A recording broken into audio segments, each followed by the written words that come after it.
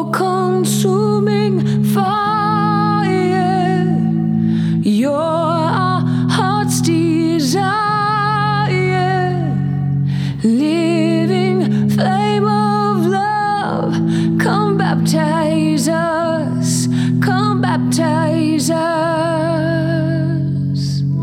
All-consuming fire, you're our heart's desire, living flame of love.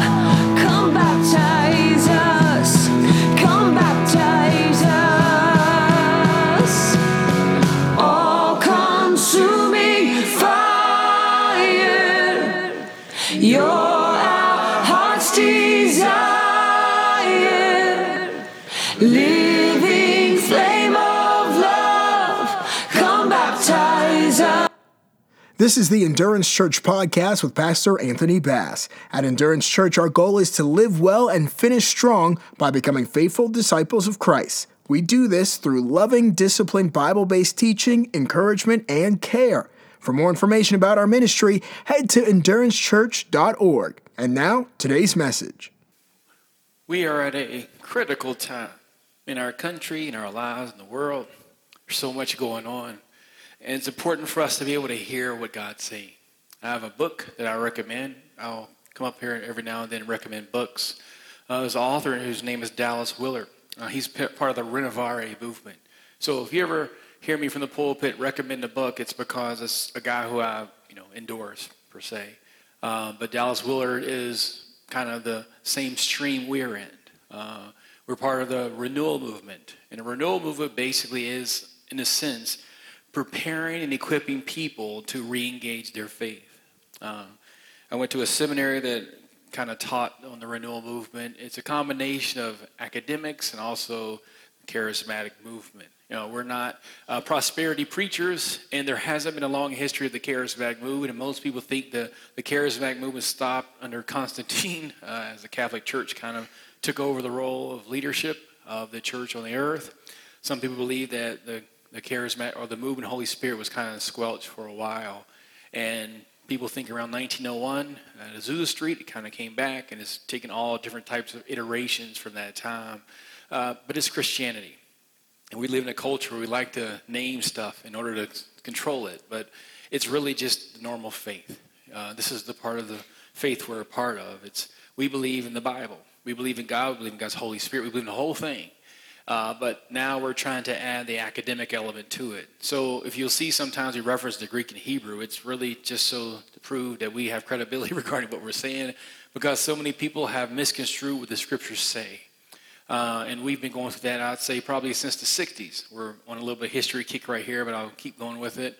Because during the 60s, a little bit before that, during the Scopes monkey trial, I don't know if you ever remember the Scopes monkey trial, where evolution was, in a sense, not allowed in the school system. Even though the Christians won that fight, the media so, in a sense, made a jaded depiction of Christianity that evolution eventually did come into school, kicking out creationism from the school system. So in public schools today, we think, of course, evolution is a part of the norm. It wasn't. That wasn't the norm. The norm was creationism was what kids were taught. But once evolution came in, creationism was completely eliminated from the curriculum. And it's been that way for years. And some of us have grown up under that influence, thinking that evolution is the only theory out there. But we now know from a man's named Michael Behe, his book, Darwin's Black Box. He's a molecular biologist. He disproved Darwinism, basically, from one term called irreducible complexity. And I'm sorry I'm going up here. I don't try to go up there all the time. But if you ever look up the term irreducible complexity, it disproved evolution. And because of that, our system is now still based upon evolution, even though it's been disproved. We as a culture are still trying to find a worldview we all agree with. So our culture has moved to what we now consider paganism. And paganism is the faith under the old Roman system, that you can worship anything you want to worship. Christianity, in a sense, can't be discriminated against necessarily, but we are one of many views that, in a sense, permeate our culture. The hope with the renewal movement is that we will be able to depict and preach and communicate Christianity in such an appealing way that the culture will come back to Jesus Christ or come to Jesus Christ, depending upon your perspective of that. So as you understand and think through what we are as a church, we're trying to help people understand how to engage their faith and how to change and impact culture, how to change and impact their community. It means some of you all hopefully will be raised up as leaders in what we call secular society. Some of y'all will be leaders inside the church.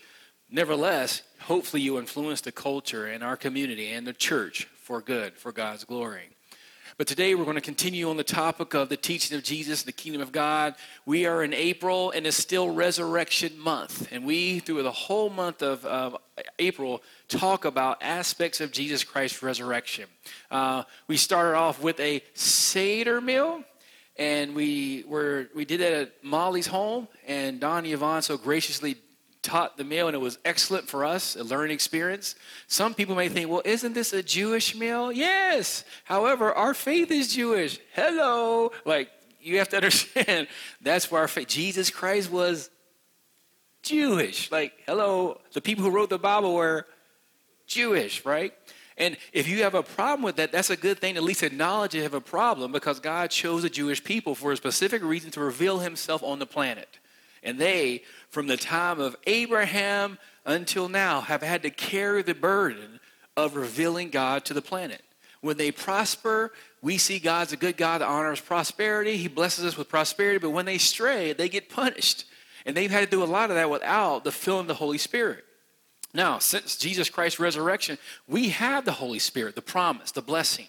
Now, we see the church still struggling, even though we have the Holy Spirit. So we don't look back at the Jews critically and blame them, because this is hard. This life is hard. But the point I'm trying to make subtly is that our faith is not ours. It's God's. And God has a purpose and plan using all people in order to honor his name. When we get to heaven, the Bible says every tongue, every race, every nation, every one of us will be in heaven, because that's God's goal. God is unity and diversity. He is one and many. He created reality as it is. And as God brings people into his kingdom, we are at work with God to do so.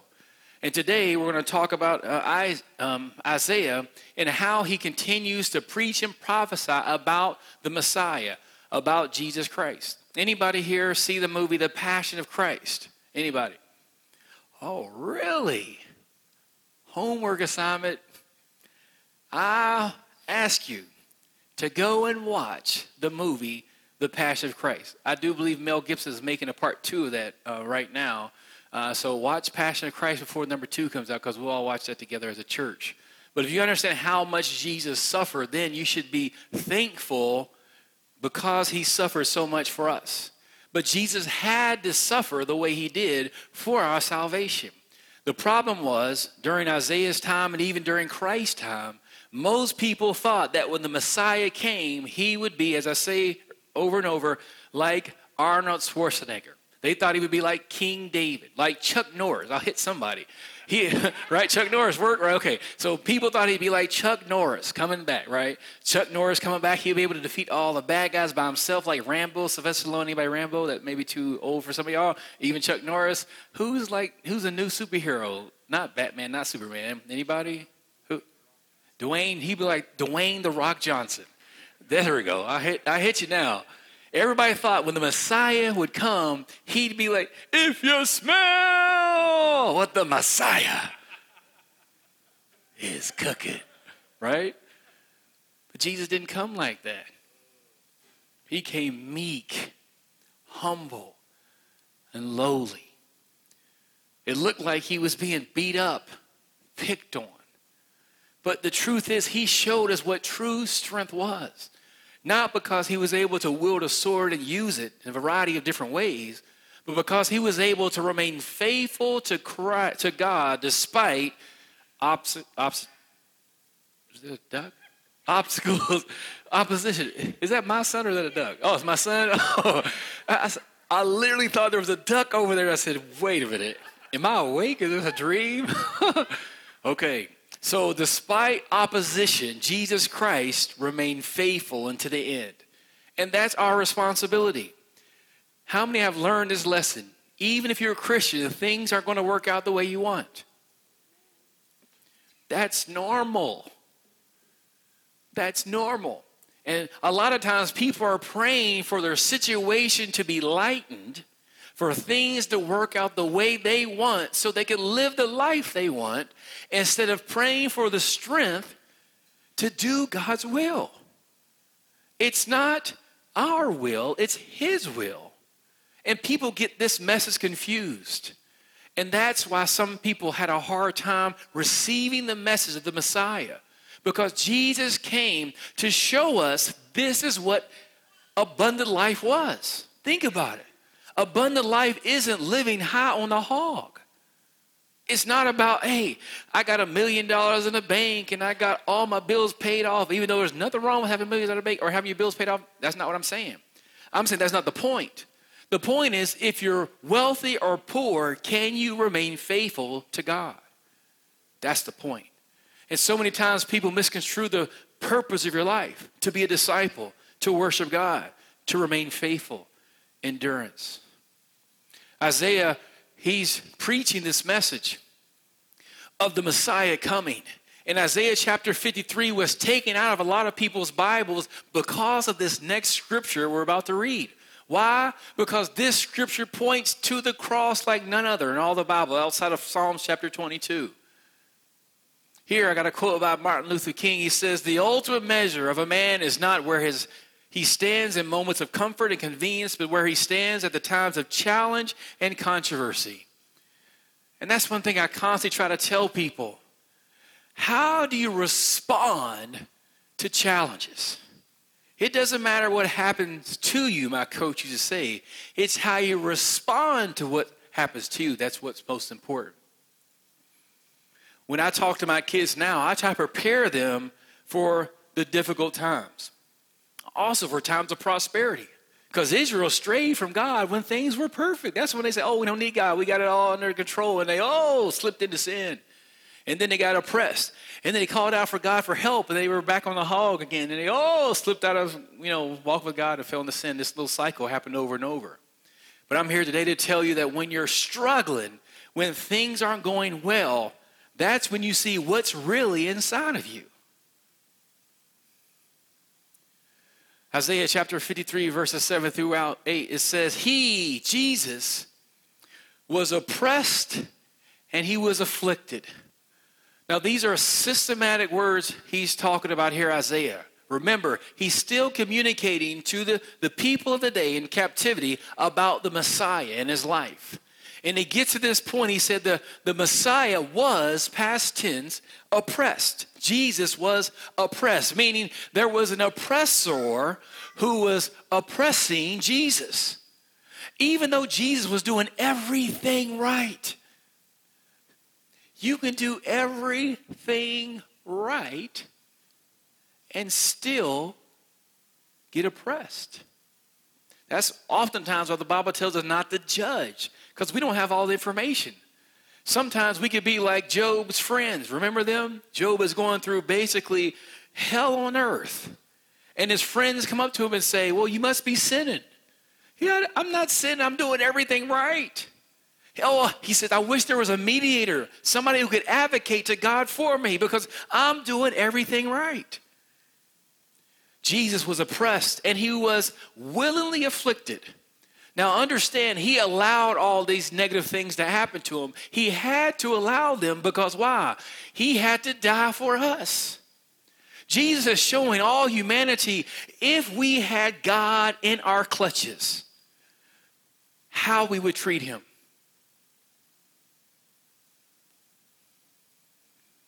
Oftentimes people who fight against oppression, they don't want to be any different than the oppressors. They want to be exactly the same way because it's about power. So if you're being oppressed, you want power so that in a sense you could get revenge. This is not about revenge. This is about redemption. Jesus remained faithful because He had to reveal God to the world. If Jesus at this moment sought revenge, He could have wiped out the entire planet in 1 second. But He allowed Himself to be oppressed. He allowed himself to be afflicted. Jesus was tortured. He allowed it to happen for our sakes. Because Jesus was tortured, therefore, we can find freedom. This is also a point of judgment. Every time throughout the Bible, innocent people were killed, God always judged those group of people every time. Go throughout the entire Bible. You see even Saul's family, a lot of his grandsons were wiped out because of some action Saul did. Every time there's injustice, God always shows up. That was a lesson I had to learn in my life. And I remember people kept treating me. Is there anybody here who has ever been done unjustly?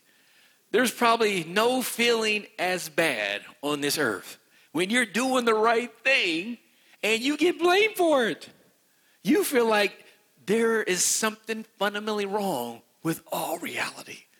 Even little kids, that's not fair. He got 2 pieces of jelly bread and I got 1. There's just innate sense of justice we all have. Why does it make it so infuriating when we're treated unfairly? Because we think we deserve to be treated fairly. If Jesus Christ is God, who in all reality deserve to be treated fairly like him? Yet, he willingly did this. Now, look at all the other prophets throughout history. None of them faced injustice like Jesus. All of them were accusing and being accused, and they were kind of fighting for the rights. Remember Jeremiah when he was being treated badly? He prayed to God, he'd get out of it. Lord, don't let me go through this. I'll get killed if I go back there. Like they were all fighting to get out of this injustice. But Jesus willingly allowed himself to be treated such a way for our sake.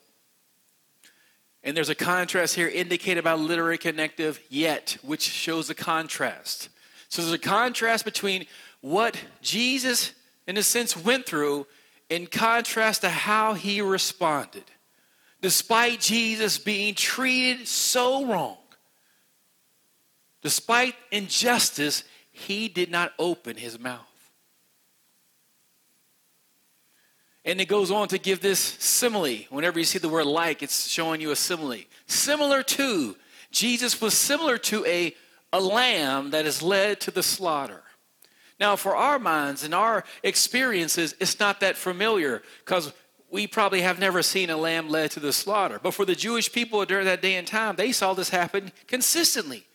During feast, during Passover, during different events where the lamb was killed for the people, they would see how the lamb would respond in almost a naivete.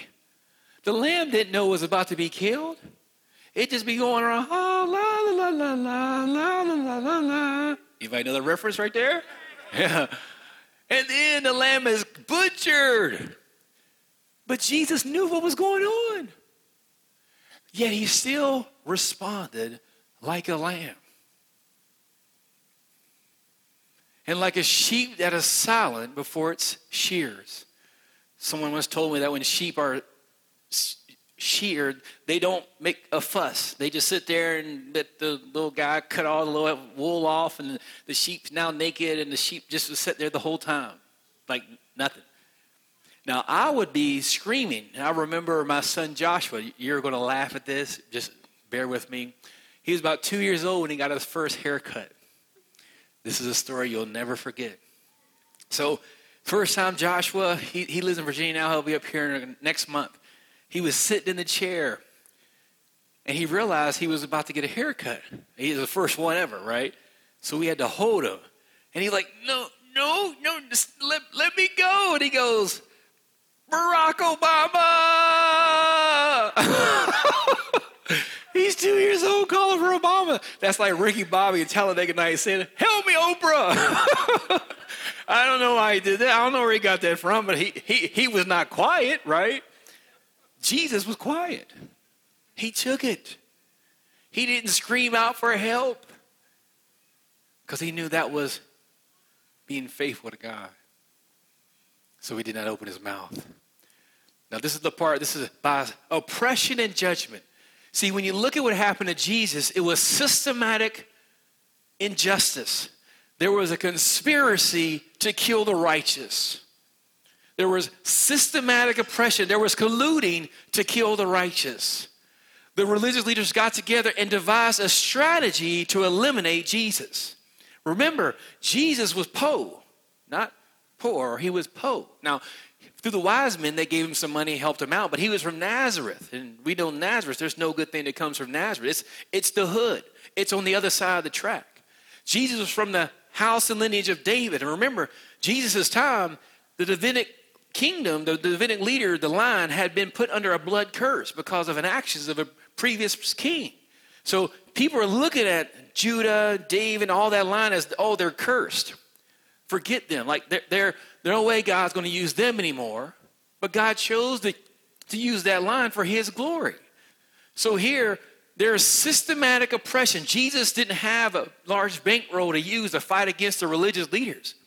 He can work through politics to make things happen. He couldn't hire lawyers to get him out of jail. He didn't have that money, nor did he have those resources. Now, could Jesus pray and get out of it? Possibly, because he did say, I can pray right now, my Father will send 180 legions to get me out of this. But Jesus, like a lamb, stood quiet, took the pain, and died for you and me. I like this part here. By oppression and judgment, by systematic oppression, judgment, he was taken away. And as for his generation, these are the people who were alive during that day, who could even consider he was cut off of the land, out of living, for the transgression of my people, to whom the stroke was due. What it's saying there is Jesus is being persecuted, tortured, oppressed systematically. But who will scream out to that generation saying, he's innocent? Who's going to listen to them? Would it be the disciples? He's doing nothing wrong. He's doing this for us. There was nobody alive during that time that could say, he's being treated unfairly, help him. Nobody would listen. Those yells and screams and pleas fell on deaf ears because people wanted to see Jesus' blood. Jesus embarrassed people. He challenged the status quo. He was, in a sense, against evil that had pervaded Israel at that time, its religious leaders. Jesus spoke against it. He was brave, and it cost him his life.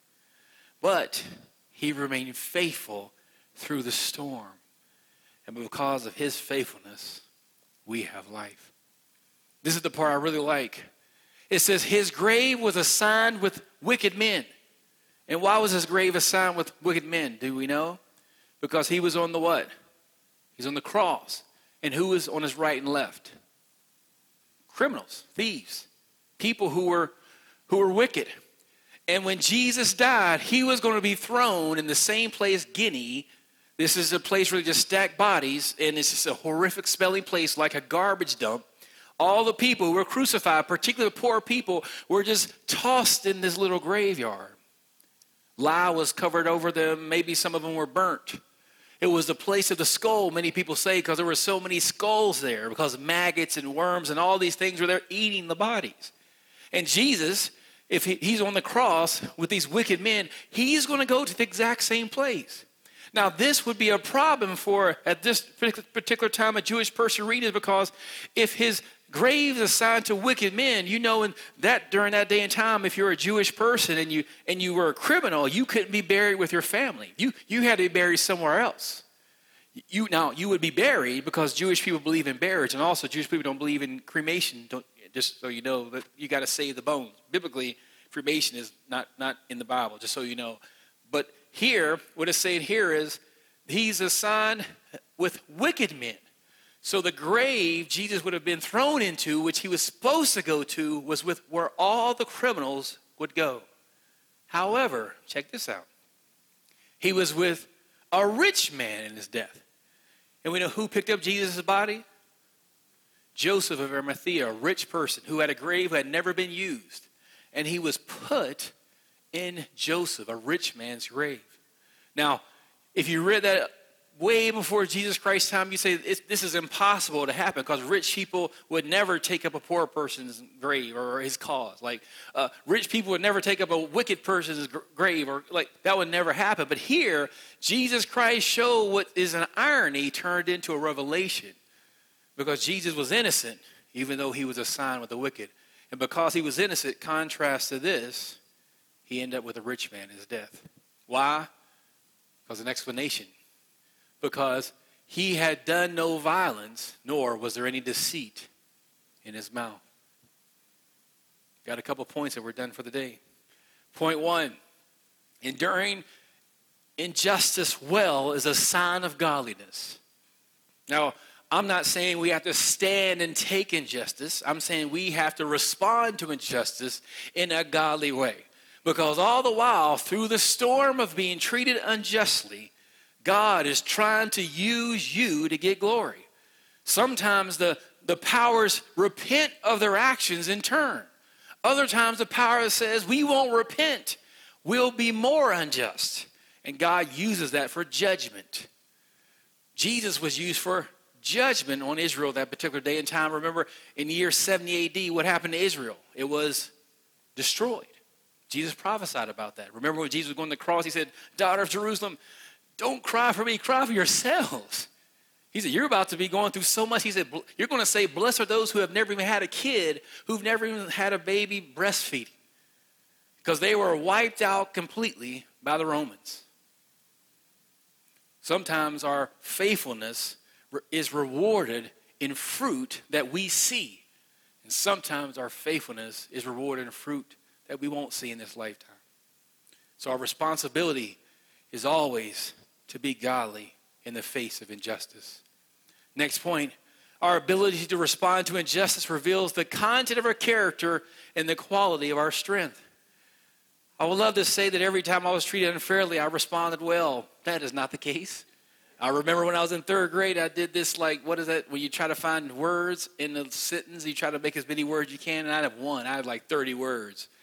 And somebody else only had 15, and the teacher gave him the reward. And I was so broken. Why didn't they treat me fairly? Now, I didn't know the words had to spell something. I just made up words as I go. It didn't matter if they made sense. I just thought I could make it words. No one explained to me the whole rule. I'm sorry, Amber. I just thought I could make many words. Like Scrabble. I was making up words. I lose every time. But nevertheless, I thought I was being treated fair. I cried. I remember this girl saw me and said, I've never seen Anthony cry before. And I cried harder. Oh, this is embarrassing. I can't spell. And then all of a sudden I'm crying. Oh, I don't think I've ever handled injustice properly. I remember playing football and someone just demeaning me in front of everybody. He just did not like me. And I said, forget this. I was on offense at the time. I said, I'm going to go play defense. And he said, oh, go on over there. So I went to play defense to prove this guy wrong who has treated me unfairly. I didn't handle it godly all the time. And when I did well, I was able to put it back in his face. Yeah, I showed you. And when you do that, God didn't have an opportunity to move because vengeance is, says the Lord. And when we seek vengeance, we get the vengeance that we can get. We can't, in a sense, reconcile people when we try to get vengeance our way. We can't be like Charles Bronson in Death Wish. Oh, yeah, through an old reference out. I know. Carla's like, how you bring that one up here? I'm just trying to say, you can't seek your own justice. You can't be the punisher. Here we go, contemporary. You can't be the punisher. You have to let justice come out like floods of water, as Martin Luther King said. So our ability to respond to injustice reveals the content of our character and quality of our strength. But I'm getting stronger. I love to say when I'm treated unfairly now, I would do better, but it's hard to say that, to be honest. I would love to say that, but that's my prayer, my hope. The more time I spend with Christ, the more I can act like Christ. My hope for you today is that you will spend more time with Christ so you too can respond like Christ to injustice. So we need to understand that enduring justice well is a sign of godliness. We're going to leave here in a couple minutes, and we're going to go about our day, our week, our month, our year. And you're going to be treated unfairly. This past month, I had a situation with my car. I had to bring it up. And I bought a car in September, right? And I had a great car. I got a car. Finally, now I got 8 seats, so all my kids can sit in there. I'm like, yeah, it's Honda Pilot, because you get Hondas, they run forever. Yeah. And the car broke down like for 4 months in a row. So I took it back to not the dealership I got it from, but another dealership close to it. I'm not mentioning names. See, that's a good thing. Took it back to the dealership and thought I'm getting repaired. They're repairing the car. But they're taking advantage of me. They're replacing parts that had already been replaced. They're treating me unfairly. They're treating me wrong. And I come to realize, like, they're doing me wrong. So I talked to a gentleman in our church who sells cars, Patrick O'Brien. And I called and I said, help me out. And he was able to walk with me through this whole process. We went to the dealership I got the car from. And lo and behold, he was friends with the sales manager of the place I bought the car. So now I'm talking to the sales manager about my car. And he's telling me, they were taking advantage of you. They were doing you wrong. And all the while I'm trying to say, okay, you want to give me a new car? No, we're not going to give you a new car. You've got to pay for a new car, right? I want a free car. Like, no, we're not going to give you a free car. I want free service. No, we're not going to give you free. So I'm like, this car is a lemon. And I put all this money into it, and I owe all this money, and now I got this car. I'm like, I'm in trouble. I don't even know what to do. So Patrick is trying to help me get the best deal. And all of a sudden, I end up talking to a mechanic who looked at the car. And he said, look, the car runs rough, but you know what? It's good. The last repair you made, the last $1,000+ you put in the car, probably was the last time you got to put any money into it. This car right now, without any repairs being done on it, could last you another 100,000 miles. So if I come here next week and the car's broken, you know it's Patrick's fault. But nevertheless, I couldn't go back to the dealership and complain because this man came, the mechanic, and was brutally honest with me. He said, you don't need to put any money into it. If you add anything to this engine, it'll cause extra stress. This engine will blow up. You don't need to put a new engine in it. You don't need to put even money in it. Just drive it. Just get it regularly maintained, and let's hope it works out. That's how I left. Because I can't guarantee the car has almost 200,000 miles on it, right? I thought I was getting a cheap economic. I was doing my financial peace plan, right? And it blew up my face. So you know what next is the Range Rover, babe. That's how much justify I get my Range Rover right there, because it'll last forever. But I was treated unfairly. But I didn't complain or act crazy. I just said, okay, shook hands, thanked everybody for the service, left without getting anything done with the car, and prayed, Lord, you know all things. Because either I'm being used for God's glory at that moment, because I was treated wrong. They're looking at my life. They're looking at my response. They're looking at me like, is he going to go crazy? Is he going to come up here swinging? Like, what's he going to do? And I just acted like Christ, like a lamb being led to the slaughter. And I think they said the name of the name Patrick. Oh, we'll laugh at it later. The name of the part they was going to replace was called the fool's valve. That's what I thought it was called. That's what it indicated to me. Oh no, they're tricking me. Something's not right. I caught on that word right there. So here's the point. Why do we need to be faithful? Why do we need to be faithful during the midst of trials, tribulations, struggles? We need to be faithful so we can reveal God's love to the world. God took it for those people who were beating him. He was treated unfairly for the people who were killing him. In your life, you're going to be treated unfairly for somebody who is the very person who's treating you unfairly. And God called you for that person. That's when you need the Holy Spirit at that moment. Yes, you can turn around and swing on people. You can do that. Get your justice. But there will be no salvation because of that. No redemption. God's trying to use you. Let him use you. Last point, and I'm done. Jesus' life shows us how we should live. So we should live like Jesus. Can I pray for you this morning? Can we bow our heads? Lord, I know today's message was a difficult one. But you took the pain for us. You hung on the cross, Lord, for us. You knew that day and time was coming. You knew what it would be like. You knew how it would feel, but yet you did not run from the pain, the fear, the shame, the embarrassment, all those things that seem to plague us on a moment-by-moment basis, Lord. You stayed faithful unto the end. So we ask you today, Lord God, give us that same grace to be faithful just like Jesus. We know it's already in us, Lord. Help us activate it. Help us utilize it. Lord God, we've missed it so many times. We've sought our own justice with our own hands. We've tried to act like the Punisher or Judge Dredd, Father God. We've tried to act like our Batman. We've tried to act like a crazy Superman. We've tried to act like people who, with our own strength and own power, seek revenge for what was done wrong to us. But you ask us not to seek revenge. You ask us to seek justice. So give us wisdom, Lord God, to seek justice the way you want us to seek justice. We failed you time and time again in this area, Father God. Some of us won't even consider this, Lord. I pray, Lord God, supernaturally, you just empower us, encourage us, do what gives you glory. This has been a presentation of Endurance Church. For more about the ministry, head to endurancechurch.org. Follow us on Twitter at twitter.com/endurancechurch. And like us on Facebook at facebook.com/endurancechurch.tv. Remember to live well and finish strong. Living flame of love, come baptize us.